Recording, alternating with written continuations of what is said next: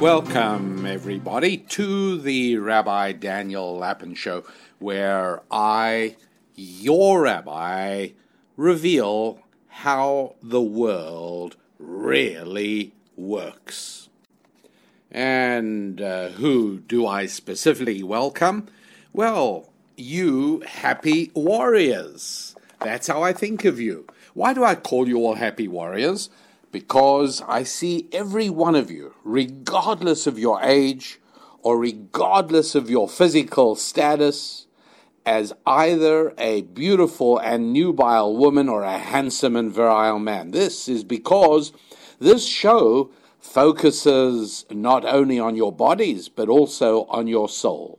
And I suspect that almost every listener of the Rabbi Daniel Lapin Show, every one of them has a young and vibrant soul. What is more, we're all happy warriors because to live productively, you've got to fight. You've got to fight every single day. You've got to fight against the forces of entropy, if nothing else. You fight to maintain your possessions. You fight to build and maintain your family and your business, your profession, or your career. Yeah, life is a fight, and that is a good thing. To stop fighting, to stop seeking and striving is to die. And I call you not just warriors, but happy warriors. Because to throw yourself into the fight for 8 or 10 hours a day, 6 days a week is one thing. But to do all that with a debonair smile on your face and a jaunty pace to your stride, to do all that while generating an irrepressible surge of happiness welling up in your soul, well, that means that you are spiritually grounded in everything that is life-affirming, devoted to your faith, your families, your finances, and your friends, knowing that you can triumph over those who both intentionally as well as unknowingly promote a dark abyss of satanic secular socialism, and all the many evil social pathologies that it generates.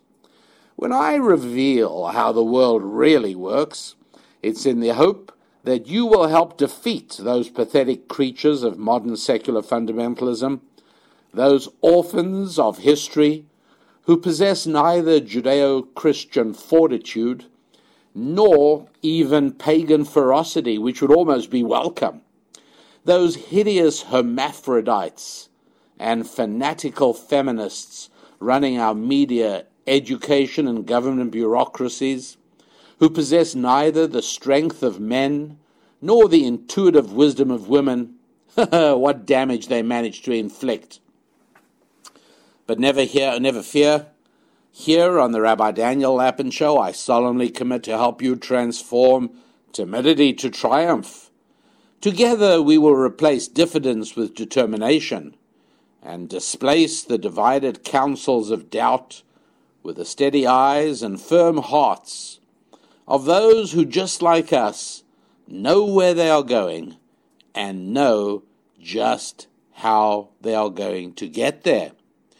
We strive for success first with our families and our faith, and then our finances and our friends, forming bonds of the like-minded, after which we will be ready to take on the formidable task of saving our frighteningly fragile civilization from those who would force us to surrender our freedoms and our souls to the whims and dictates of those who consider themselves to be our superiors, our elites, our betters, our bosses, our rulers.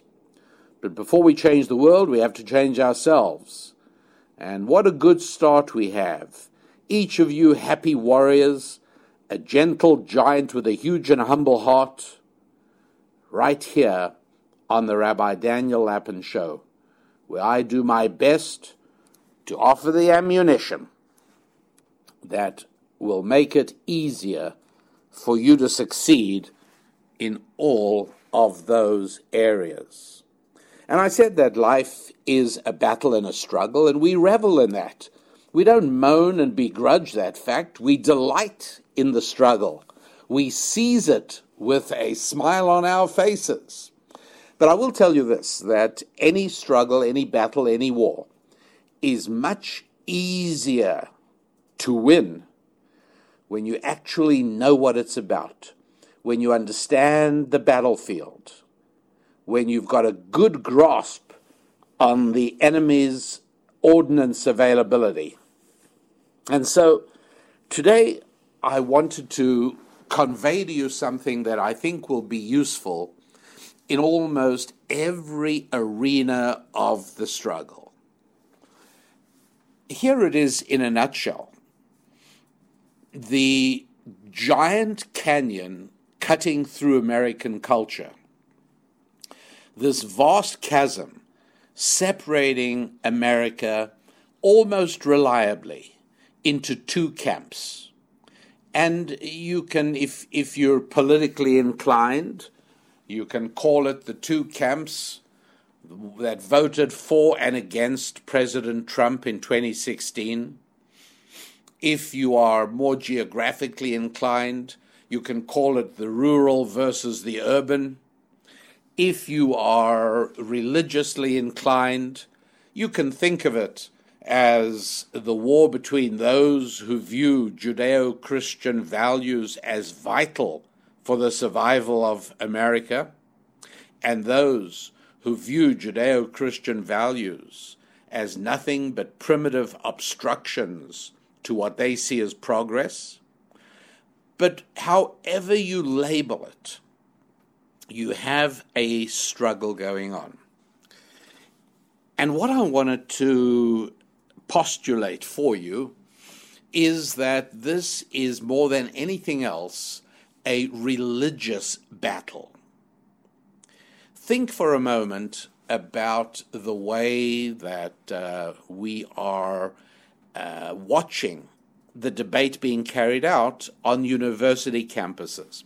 The one corner of American culture which you would have thought was absolutely dedicated to debate, discussion, confrontation of difficult and challenging ideas, if not on the campus, where? And yet, what we find is that whenever conservatively inclined speakers show up at a university campus, they are reviled, they are vilified, they are silenced, they are yelled down, they are subjected to riotous behavior, and freedom of speech, forget about it. There's nothing like that. And in my particular case, and I've spoken about it in an earlier show, when I was invited to give a speech in Northern California, yes, completely shouted down, blocked. There was absolutely no way that a group of people, it was a small minority, by the way, of the people who had actually arrived to hear the talk, but they managed to literally shut it down. Now, what sort of political debate is this? Right? In a political debate, you argue, and if you think of liberalism in America over the years, liberalism was at the forefront of abolishing censorship and freedom of speech.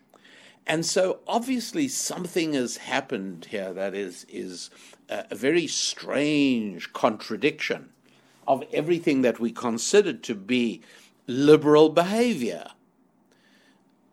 And it isn't political, but what is it? And it's not good enough to say what I often hear people mistakenly saying is that, the side is stupid and they don't get it. And it's not true.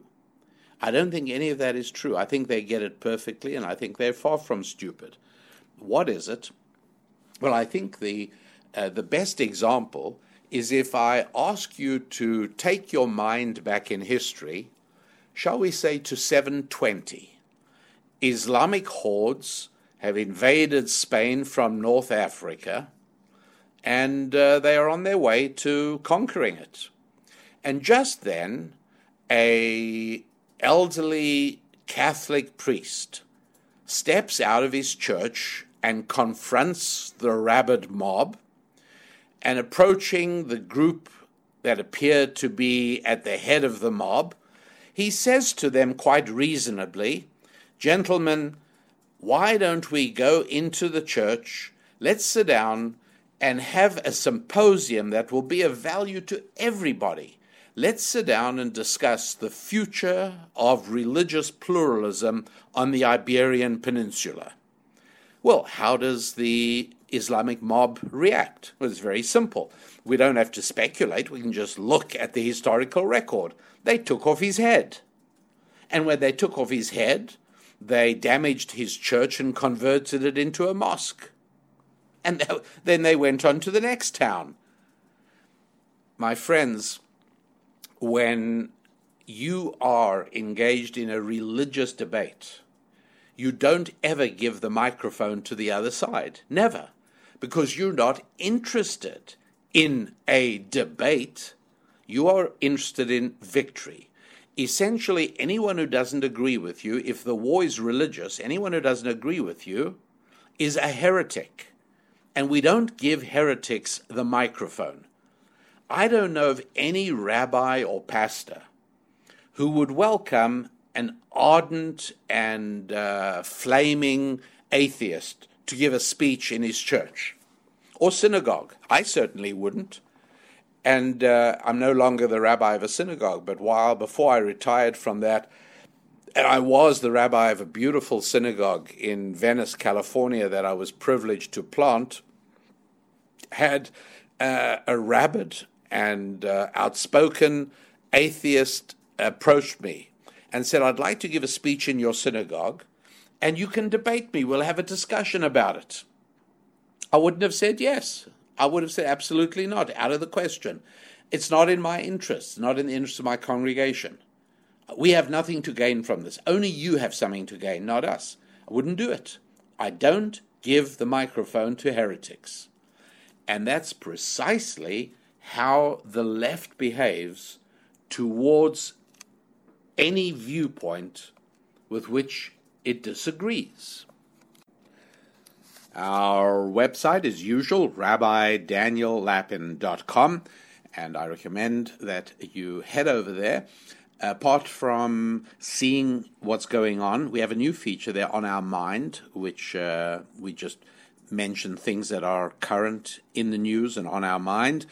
We also have back issues of Thought Tools, Susan's Musings, Ask the Rabbi.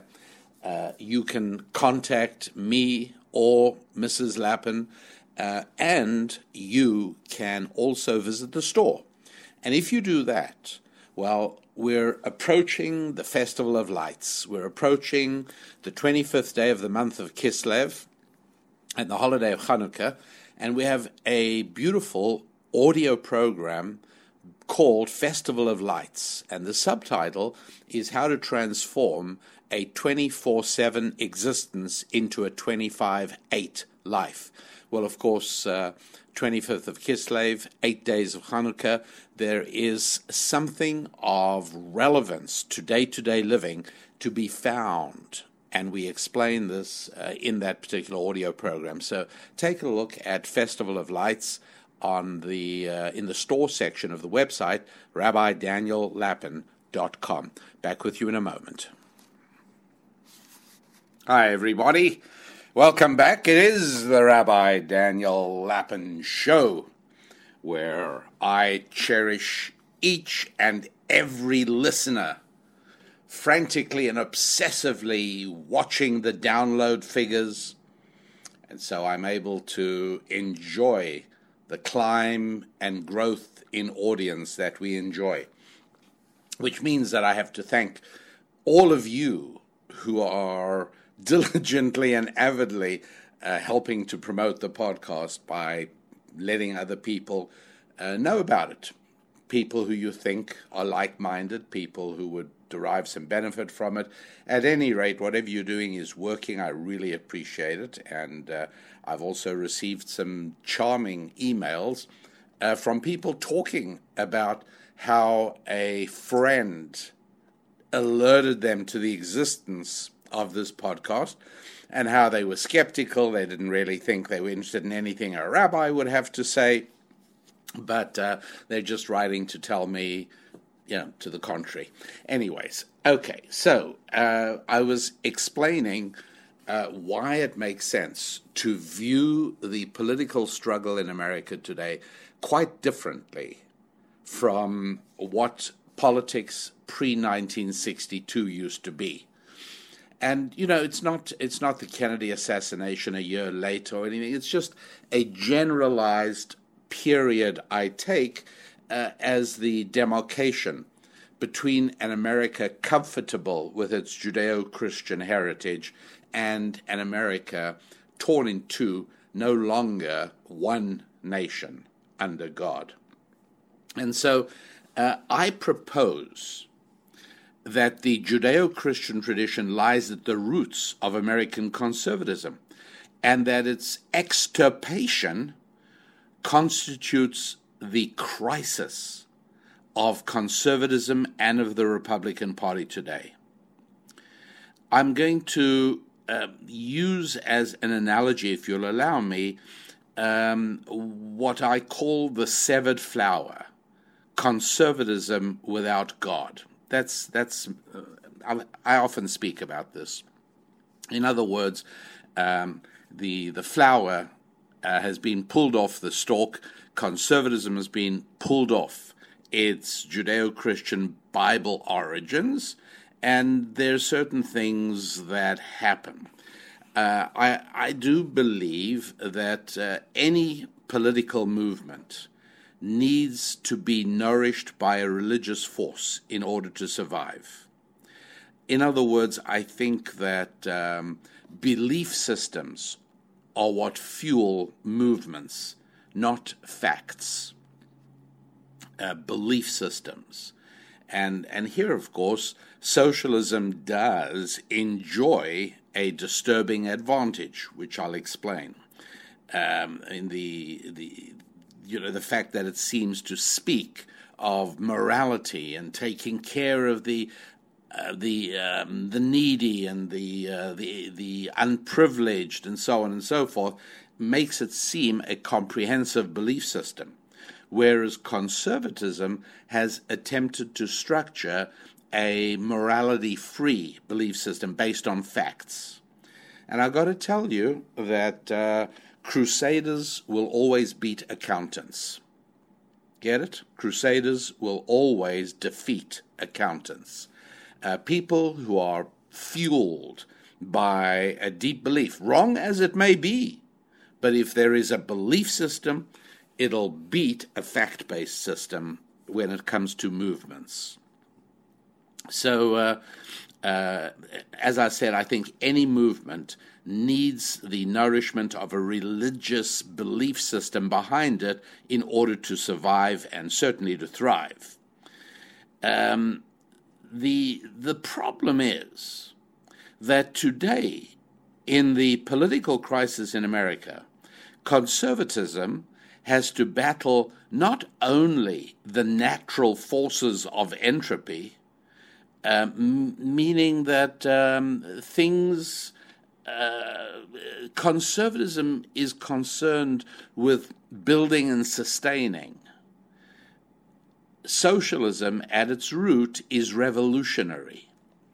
And anybody knows that it's much easier to break something than it is to fix something or even maintain something.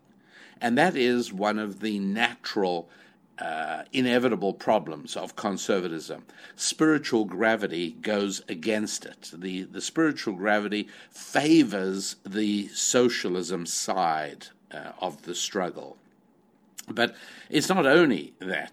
It's also that there is a very active and determined enemy. From conservatism's point of view, there is an enemy. So what I want to do is take a look first at the political opposition to conservatism, and to try and understand, together with you here today, to what extent modern American liberalism is motivated by its own religious convictions. Take a look, would you, right now, at your left wrist. Do you have a mechanical watch? So I don't, but I'm saving up. I'm saving up to buy one.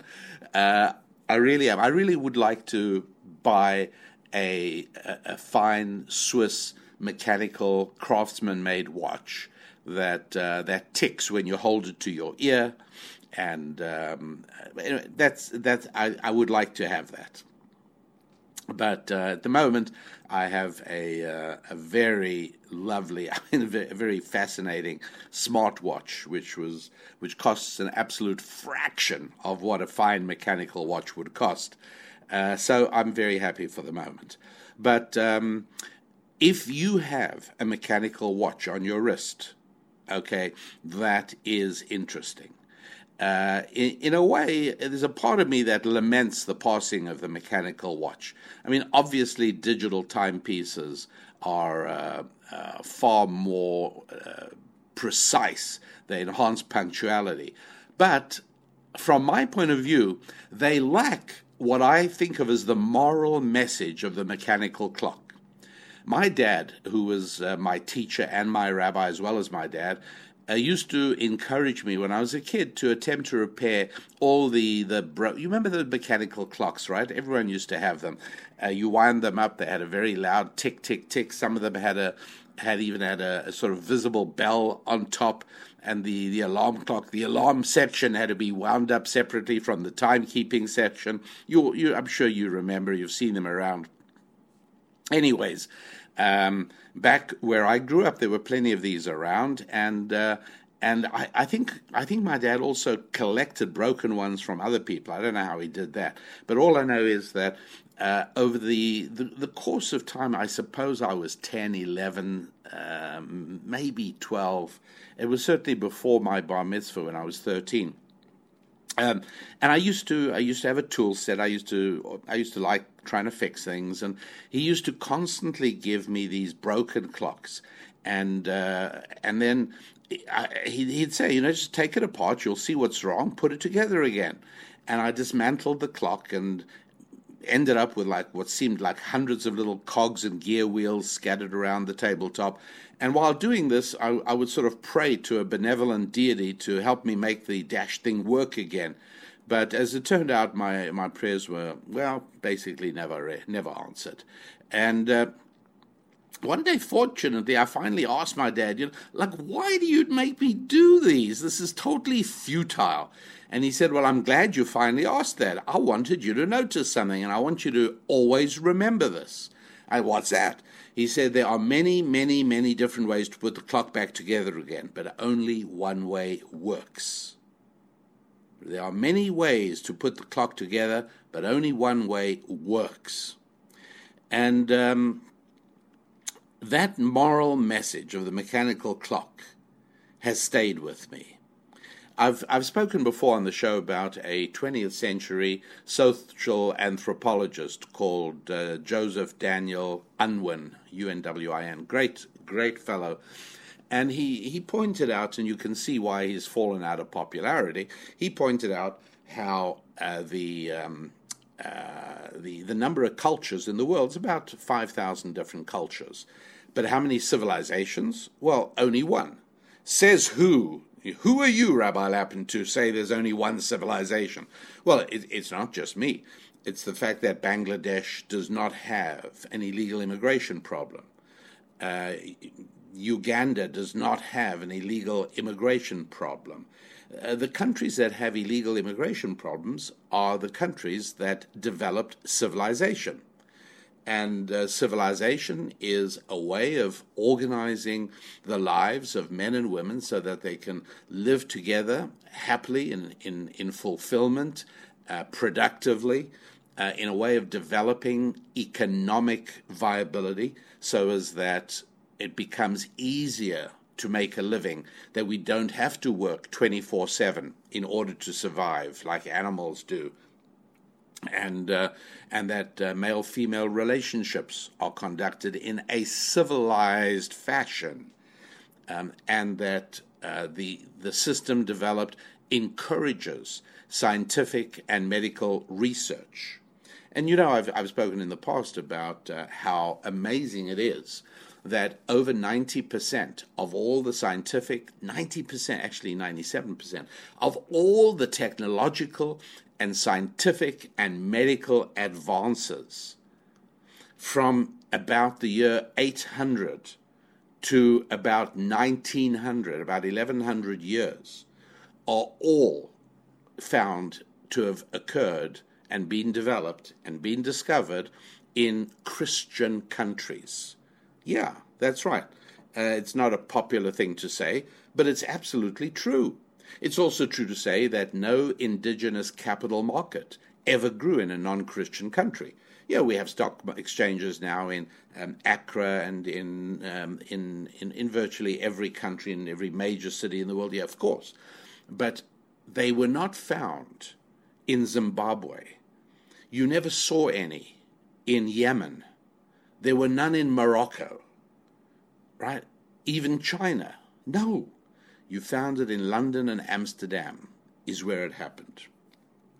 And there's a reason for that, okay? I am saying that Christianity lies at the heart of a very unpopular and politically incorrect phrase today, Western civilization, which I know is a sort of shocking statement, but one that I think is very important. And so that's what the moral message of the mechanical clock was that my father taught me. Lots of ways of organizing human society, and that like 5,000 different cultures. And there's tribalism, and yes, in many parts of the world it's lasted for a long time. But no tribal society has figured out how to build a bicycle factory, let alone an integrated circuit fabrication plant. So certain systems, one in particular, encourages the development of human society and human beings. Okay, quick break, and I will return in just a moment. The website, RabbiDanielLapin.com, okay? RabbiDanielLapin.com. And take a look, if you would, at a beautiful 1-hour resource. You can download it quickly and easily and inexpensively. It's called Festival of Lights, and it is the subtitle is How to Transform a 24/7 Existence into a 25/8 Life. I think you'll enjoy it, and particularly in this time of the year where people are thinking of the lights of Hanukkah and the way the cities around the country and the towns around the country put up extra lights to celebrate Christmas. A good time to listen to Festival of Light. Okay, back with you in just a moment. Your rabbi, that's me, Rabbi back with Daniel me, Lapin. Your rabbi, Rabbi Daniel Lapin, revealing how the world really works. And one of the ways it really works is that we acknowledge reality. Some of the realities we've looked at so far is that not every culture is a civilization, that beliefs can be more important than facts. Things you believe more important in shaping your life and the life of a society than things that are known. So, look, I'm not claiming that a nation whose head of government is a prime minister rather than a president is worse than, say, the United States. I'm not saying that. But I'm saying that certain fundamental principles of social organization are universal. Also, a caveat here, let me just make sure you understand that when I state that there's only one possible set of principles for organizing society, I'm not guaranteeing at all that the many various people who do believe in that set of principles will in practice all be able to cooperate harmoniously. Let me give you an analogy, if I may. Let's find a nice urban gang, right? Should we find a street gang? Let's assume for the moment that something like that can be found in your city. And we gave this gang the task of destroying a hotel, right? Choose a Sheraton or a Holiday Inn or a Westin in your town, and now give a local street gang with, shall we say, 50 hoodlums in it, give them the job of destroying that hotel. How long do you think it would take them to reduce that building to rubble? I don't think it'll take very long. I think it'll happen quite quickly. I think that they'll enjoy doing it. I think that they'll break the glass and they'll light things on fire and they'll hammer away at stuff. I think they'll reduce the building. If that's the task, they'll reduce the building to rubble. And what's more, I will tell you something else. They will all be unified in that orgy of destruction. It forms a brotherhood. When you destroy things together with other people, it forms a connection. You're all in this together. Obviously, building also forms a connection. I'll tell you about that. But now I've got the reverse thought experiment. Now we're going to bring in a team of architects and contractors and construction engineers, and we're going to give them all the resources. We're going to ask them to rebuild the building, right? I mean, all you have to think of is World Trade Center, right? 9/11, 2001. It took minutes to destroy the World Trade Center. What did it take? 11 years or something, or longer to rebuild? And again, all right, government involvement in Port Authority property, obviously, but still, I think we all recognize that it would take our team of architects and engineers far, far longer to rebuild that hotel that was just destroyed by the street gang. It's harder to build than it is to destroy. Unlike the complex task of construction, the single-minded pursuit of destruction produces an easy, unquestioned, inevitable unity.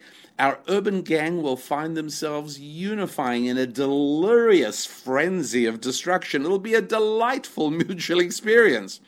But when we bring in our reconstruction team, the sort of majestic moment of birth gets deferred during a lengthy gestation period. They're going to debate the countless ways of constructing the building and the materials and the layouts, not to mention the regulations, all the countless possibilities. And this will happen in spite of the fact that they all agree on the fundamental principles. The building needs to be constructed, it should be attractive, the structure should be stable, the cost should be reasonable. They all agree on all that. And during the decision-making process, the team, our engineers and contractors and architects, they'll appear to outsiders to be at odds with one another. Okay? Look, why would this be? Why is it that you'd watch the street gang seeming to work with great unity and single-mindedness, and yet if you watch the meetings held between the owners and the builders and the architects and all of these, they're going to be arguing backwards and forwards. Like, you think to yourself, where's the unity here? Look, I've given you this example before. Suppose I challenge you to a contest of strength to move a 50-gallon drum filled with water a distance of 15 feet. And the only thing is I get to choose the course over which we have to move the 50-gallon drum filled with water. I will ask you to move it from the ground, from my driveway, to the roof of my garage, and I'll give me the job of transporting it from the roof of my garage down to the ground, to the driveway. Right? We're both going to move it the same 10 feet. It's surely a fair test of strength.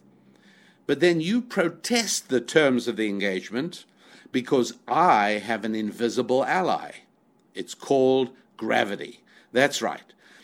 Gravity is not being impartial. It's helping me and hindering you. In exactly the same way, my friends, a sort of spiritual gravity handicaps those who struggle for positive results and assists the destructive side. It's interesting that both the Bible and modern physics agree on this point. The book of Genesis, right at the very beginning, tells us that before God created heaven and earth, the universe was unformed and void. Some translations say chaotic, which isn't a bad translation of the Hebrew original. In other words, nothingness is the natural state of affairs. Creation requires the positive action of an intelligent being. Likewise, the second law of thermodynamics says that everything tends towards a state of disorder. It's called entropy. It's why my desk tends to end up at the end of the week looking messy, why doesn't it move towards tidiness? Why does my child's room require enormous effort to keep neat and tidy? Why does my garden tend to become a home to every kind of weed there is unless I put in a lot of work and energy? All of this is entropy. The universe is inevitably moving towards a state of disorder, and only with enormous infusion of energy are we able to keep that. And so darkness across the face of the deep, says Genesis, that's the natural condition. So we got to see that, perhaps, let me put it this way. There's only one fundamental set of principles on which to base a functioning society. And the forces which accept these principles will often be tragically divided about the methods and the priorities, etc. But the forces which reject the fundamental principles will be unified by their rejection. In practical terms, let me put it this way. There are two types of faith: a constructive or positive faith, which accepts universal truths and permanent principles, and then there's something we might call another faith, or think of it as an anti-faith, whose defining characteristic is the rejection of those truths. The positive faith often produces conflict among its adherents, people who disagree with one another for the very best of reasons, right? And I'm talking about conservatism. The anti-faith, the side tending towards socialism, seems to produce unanimity of the lowest common denominator. And it is the political left that represents this anti-faith. And the ultimate principle being rejected is nothing other than God himself. Of course, the scientific standard for the acceptance of any hypothesis is how well does it explain certain phenomena?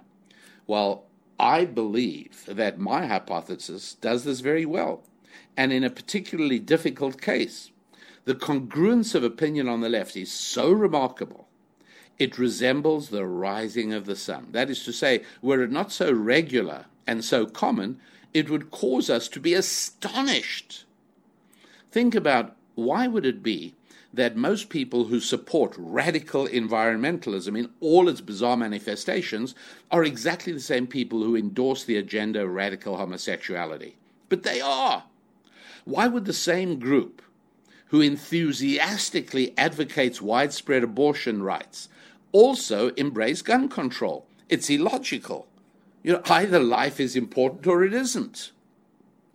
But you see, there is a weird, predictable agreement on the left, which is not nearly as predictable, not nearly as reliable as on the right. Why is it that people who oppose the death penalty are usually the same people who are in favor of abortion? It's another example. There's no black magic here. It's just explained by my hypothesis. Put another way, going back to my mechanical clock, there are many, many, many ways to worship God, but only one way to reject him. I think that's important. This best accounts both for the divisiveness of the conservative movement and for the congruence and apparent unity on the left. Now, some of you would readily agree with me that the left is rejectionist and destructive, but you might hesitate over my assertion that it is God that they oppose. Well, let me then further test my hypothesis in a more specific way. Let me ask how the basic doctrines of the left compare with their, if you like, biblical counterparts. See what I mean? Scientifically, would you not agree with me that if this were totally random, if I'm wrong, and there is no anti-God theme to secular fundamentalism, to modern American liberalism, then we ought to find that liberals sometimes agree with biblical social policy and sometimes do not. Maybe we'd see a 50-50 distribution, don't you think? If we just took the doctrinal positions of the Democratic Party and ran them by a biblical barometer, we should find that about half of them are pro-Bible, about half of them are anti-Bible, because if the Bible is really irrelevant to all of this, then it's a random distribution, and we should find about 50-50. So let's take a look at a few of them with this goal in mind. Now, the Bible's got some really interesting prohibitions, right? One of them, for those of you who have met me, might notice, and that is I possess no tattoos on my body, in spite of the very artistic themes from time to time that have occurred to me. I mean, I like some of the marine tattoos. I know it's a little Popeye-ish to put an anchor on your biceps, but I think I'd probably go for it. I was just more information than you want to know about your rabbi. But I have no aesthetic problem with tattoos. I note, if I see somebody with a terrific, elaborate, very well done one, I usually comment. It happens to be that, I'm not driven. I don't wake up every morning bemoaning the fact that I can't get a tattoo. But it's only because it's a biblical injunction that I don't have one. And it happens to be one of the biblical injunctions that I find easier to obey than many others. Like, it's right up there about, with not sleeping with your grandmother. Right? Not getting a tattoo is not really hard for me, but it's there. Nonetheless, the objection to tattooing is significant. It ties into a prohibition in the Bible against any self-mutilation of the body. What drives this prohibition? Well, the fundamental idea here is stewardship and tenancy. The Bible tells me that my body doesn't belong to me. I got the use of it, and I therefore must look after it, right? A tenant in an apartment has much less freedom to paint the walls or change the plumbing than the landlord does. The Bible, therefore, restricts not just tattooing, but also practices like abortion and euthanasia. The message is consistent. Your body belongs to God. It's loaned to you. Control over your body, including issues of life and death, must be left with God. One of the reasons that suicide is not acceptable. You have no right to destroy your body. Man shouldn't interfere. That's the rule. Of course, the position of the left on all of these issues helps confirm my hypothesis. Liberalism rejects the notion that God gives life. God still sort of seems to retain some control over death. So they would seize that power and make matters of life and death into questions of human choice, medical ethics. And so we now know why it is that abortion and euthanasia have to be such major themes on the left's political landscape. Of course, we also find that the exception proves the rule. The Bible gives society one measure of control over life. It authorizes capital punishment for certain crimes. Now, if human control over life and death, generically understood, were the underlying principle in the left's position on abortion and euthanasia, then wouldn't liberals fight for capital punishment as a logical extension of that principle? But instead they oppose it at every turn. The idea that vicious murderers should not walk the earth, they don't accept. Why? This moral repugnance for imposing capital punishment is best explained by my hypothesis. This is similar to the peculiar ferocity that devotees of the left reserve for the cigarette smoker in the face of their placid acceptance of other behaviors. There are many other behaviors, I don't have to be specific, that have serious health consequences. And I'm thinking back to the time of the height of the AIDS epidemic. There was never a suggestion to curtail the behavior that spread AIDS. Never.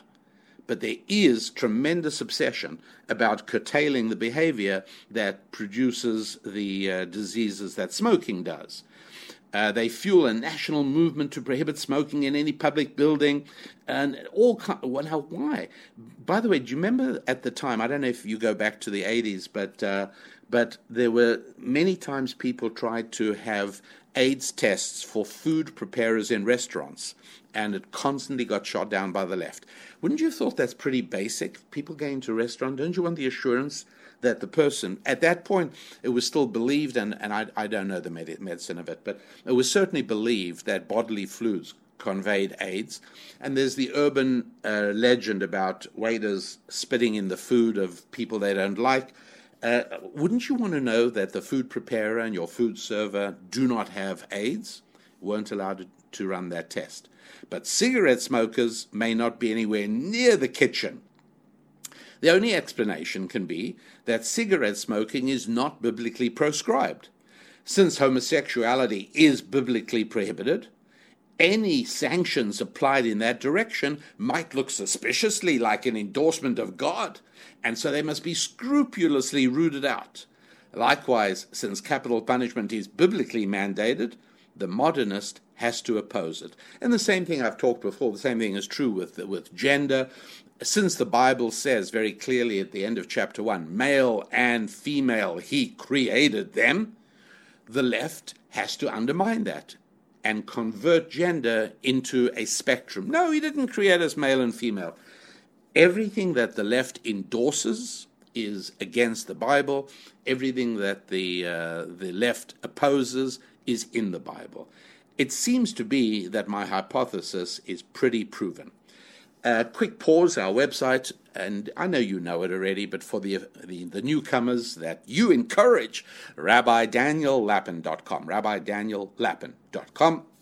And do us both a favor, get yourself a copy of the audio program Festival of Lights, Transforming a 24/7 Existence into a 25/8 Life. And that way I will be happy to have provided you a service, receiving money in exchange. You will receive the benefits from that information, whose value far exceeds the few dollars that it costs. That's the beauty of a commercial transaction, making two strangers who don't know one another happier than they were before by a simple interaction. Okay, that's me, your rabbi. Quick pause, back with you in a moment. I'm Rabbi Daniel Lapin, your rabbi, and we're back. Let's continue. Let's look at one more example, shall we? The Bible gives us a limited number of commandments, and Deuteronomy specifically prohibits adding or modifying the list of commandments, positive and negative. Likewise, Aristotle said that for a stable society, laws should be few in number and seldom changed. Compare that with the Niagara-like cascade of legislation that pours incessantly from an active governing bureaucracy that has become dominated by an anti-godly vision. Another example that illustrates the left's war on biblical themes. Notice that the beginning of all beginnings, the opening chapters of Genesis, show us a hierarchical universe. God puts mineral at the bottom of the pyramid and builds on that, proceeds day by day to add vegetables. When vegetation is created, we move one level up and we go to marine animals, and from there we go to regular animals, and then we go one level above that to man. And when man has been created, we go one level above that still to the pinnacle of creation, woman, right? Because women are the source of future life. This tells us that it is right for a man to dedicate himself to providing for a woman, because the whole pyramid, the whole hierarchy of creation works that way. There's nothing wrong with minerals devoting themselves to sustaining plants, right? Earth sustains a tomato plant and an avocado tree. Exactly right. And vegetables devote themselves to sustaining animals, and animals devote themselves to providing for the human race. And ultimately so it is, moving each one serving one level up on the hierarchy of creation, for a man to see his fulfillment as an escape from drudgery and selfishness, and the ability to start providing for a woman, is only recognizing this fundamental concept of hierarchy that God imparted to the world. Well, naturally, if God said yes to hierarchy, then modern liberalism has to say no to hierarchy. And one of the very first victims of the war on hierarchy, of course, is education. Now, I mean, this is almost old news, isn't it? You're going to be yawning when I tell you this, but I just want you to think about how truly upside down this is, how bizarre this is. What education used to mean was that somebody who knew more than I do would teach me what he knew. He'd teach me how to relate to the world. He would initiate me into my culture, into my people, into civilization, what it means to be a man, what it means to be part of a family.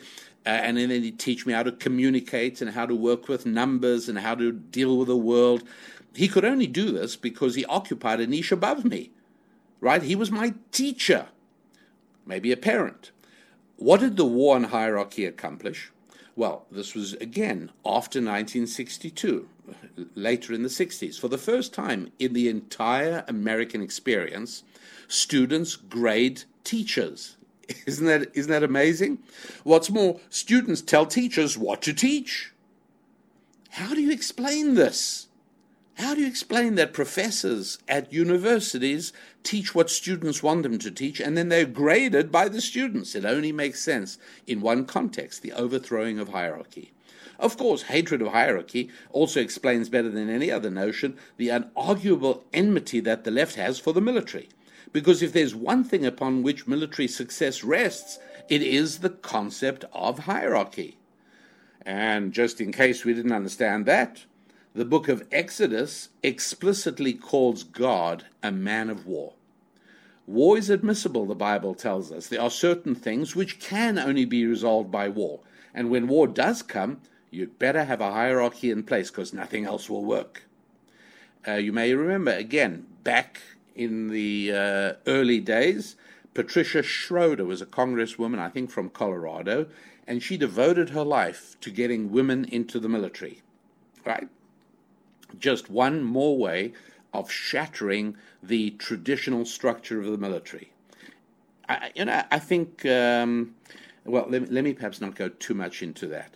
Let me give you a little more evidence for the hypothesis that this debate between left and right, between conservatism and liberalism in America is God-centric. Look, whether you regard the Bible as sort of light bedtime reading or you think of it as the Word of God or you're sort of basically indifferent to it, nobody at all can miss the fundamental rule that every single human being has been granted the power of choice. Right? If there's any message that comes across before you even finish the book of Genesis, every single one of us has been given the ability to make his own decisions. Think of the first murder, right? Abel was murdered by Cain. Cain is not gently excused on account of traumatic potty training, and I'm being ridiculous, but there is no excuse provided. There's not even a divine investigation into what made him do it. It's irrelevant. As long as we know he did it, he's going to be punished. The population of Sodom is not a victim of its environment. The city is wiped out because everybody is accountable for their actions. And, it's not a case of thoughts and motivations, right? We don't get punished for thoughts by people. We don't get punished for our motivations. Only God knows these. But for behavior, we get punished. What's the position of the left on this? Absolutely predictable.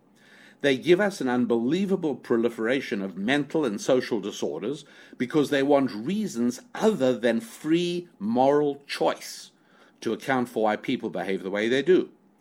If God said personal accountability, the left has to say no personal accountability.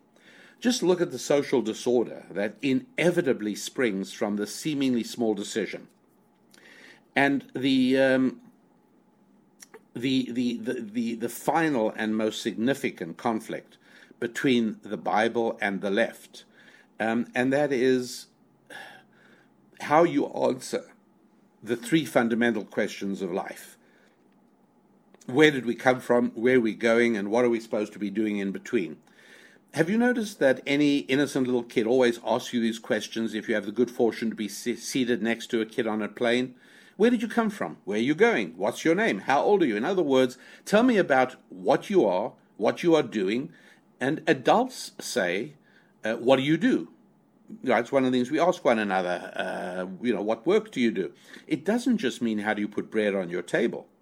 The question really is trying to relate to the spiritual reality of you. As to where we came from, again, only two possibilities. Think of it this way. Let me sort of characterize it as you got to decide whether we came from apes or angels. That's it. Take your choice. You want to wait for proof? I'm afraid that life calls upon you to make a commitment before the proof is in, just as it always does. We marry before we know every last knowable detail of the person we're marrying. We invest, usually without knowing every possible knowable fact about the fiscal outcome of our decision. In exactly the same way, we got to decide where we're going. The choice is, again, only two: the godly choice and the anti-godly choice.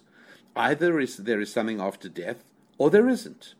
To clarify the practical implications of this dilemma, I've told you in the past a story about one of my rabbinical teachers, a very senior mentor I once had, and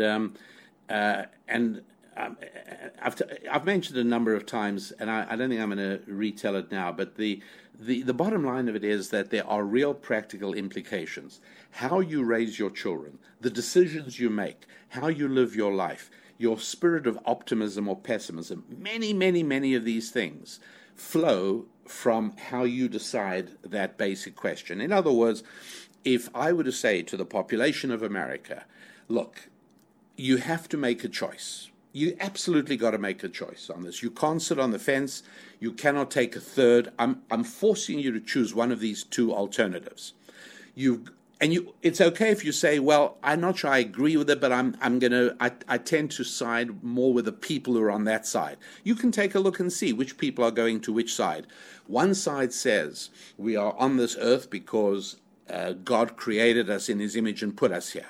All people who prefer that view go stand on that side. Doesn't mean you all agree on all the details, but you got to choose. The alternative is by a lengthy process of unaided materialistic evolution, primitive protoplasm turned into bookkeepers and ballerinas. Okay, those are your two choices: a total godless materialistic view of reality, or God created us and put us here. No third choices.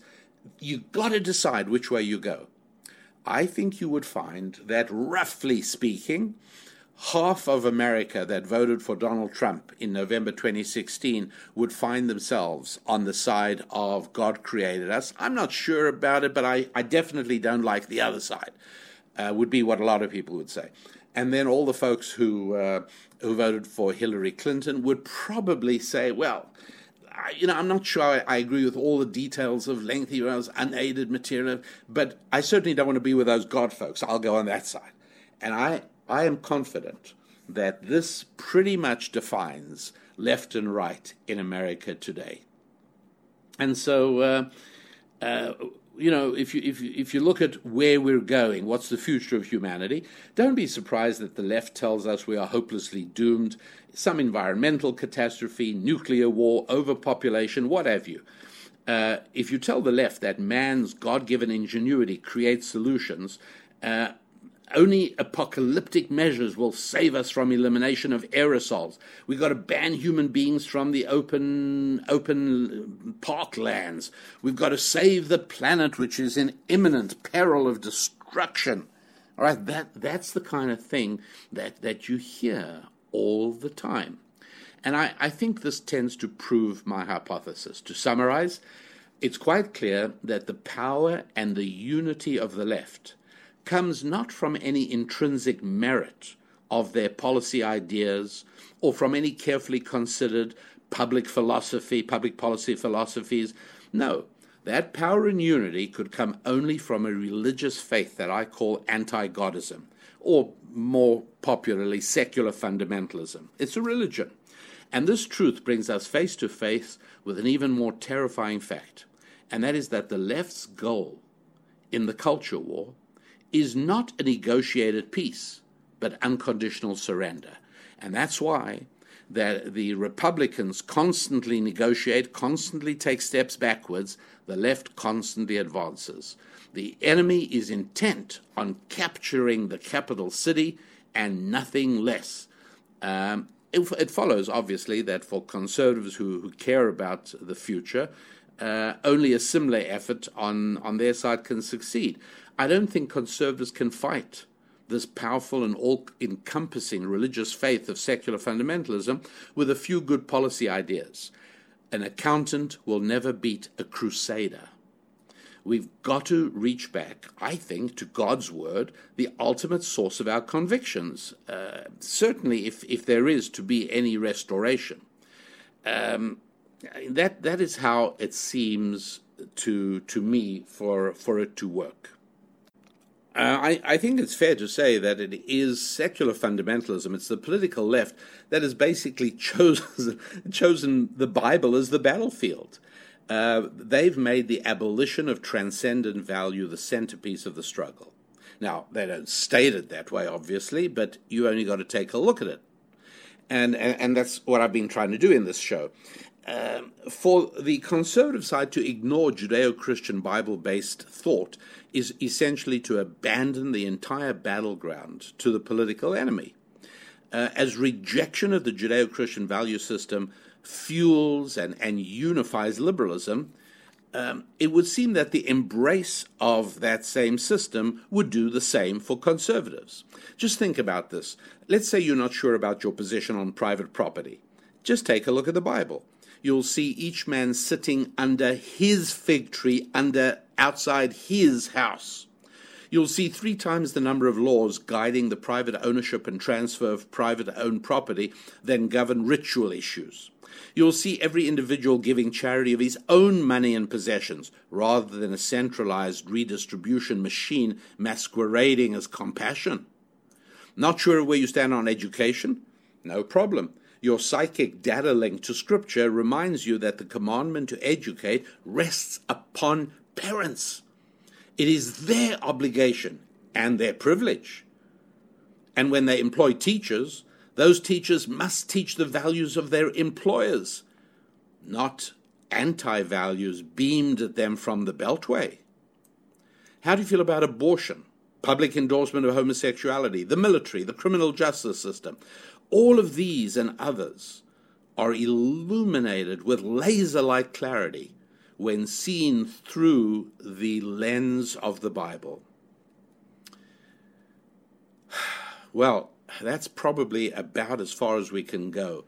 This is a big topic, but I'll just wrap up with a reminder of what I was talking about at the beginning. I said I would tell you at the end, the severed flower. You know, I've got this beautiful rose flower on a bush at the back of my garden. People come and see it and smell it, and they bend down and look at it. It's gorgeous. I think to myself, you know what? Why make people drag all the way through the garden? I clip it off the bush, put it in a vase of water, and put it on my dining room table. And oh, do I think I'm smart? Now people can come into my house, they can smell the rose, they don't have to walk all the way through the garden. It's fantastic. Really, everything is terrific. I'm so impressed with me. And day 2 comes, and I'm still impressed with me. Day 3 comes, and it's starting, the petals are drooping. And day 4, it's dying. Day 5, it's shriveled and brown. It's all gone. The severed flower doesn't really work. My friends, in the garden needs to graft the flower back onto its plant, and it'll bloom again. Once it's connected to its roots, it'll flourish and attract visitors again. But conservatism, I believe, has been detached from its Bible-based Judeo-Christian origins. And there's been an attempt to turn it into a wonkish system of policies that make sense. But remember, accountants never beat crusaders. And the only way I see to restore conservatism is to regraft it back on to its original biblical values. I realize that that's going to upset a whole lot of secular conservatives, and there's much more to discuss on this. Perhaps I'll do it on another show. There's issues of social and economic conservatism. Can those things really be separated? I'll explain why not. But right now, I do believe this provides us with I hope it provides us with a helpful lens through which to understand a little bit of what's really going on in the culture today. Thank you very much indeed for being part of the show. The website is RabbiDanielLapin.com. The product is Festival of Lights. You know what to do, RabbiDanielLapin.com. And I wish you a very fulfilling week of good times with your friends, with your families. Yes, it is actually just before Thanksgiving that I am recording this show. So good times with family and with friends. And yes, good times with God and with your finances. I'm Rabbi Daniel Lapin. God bless.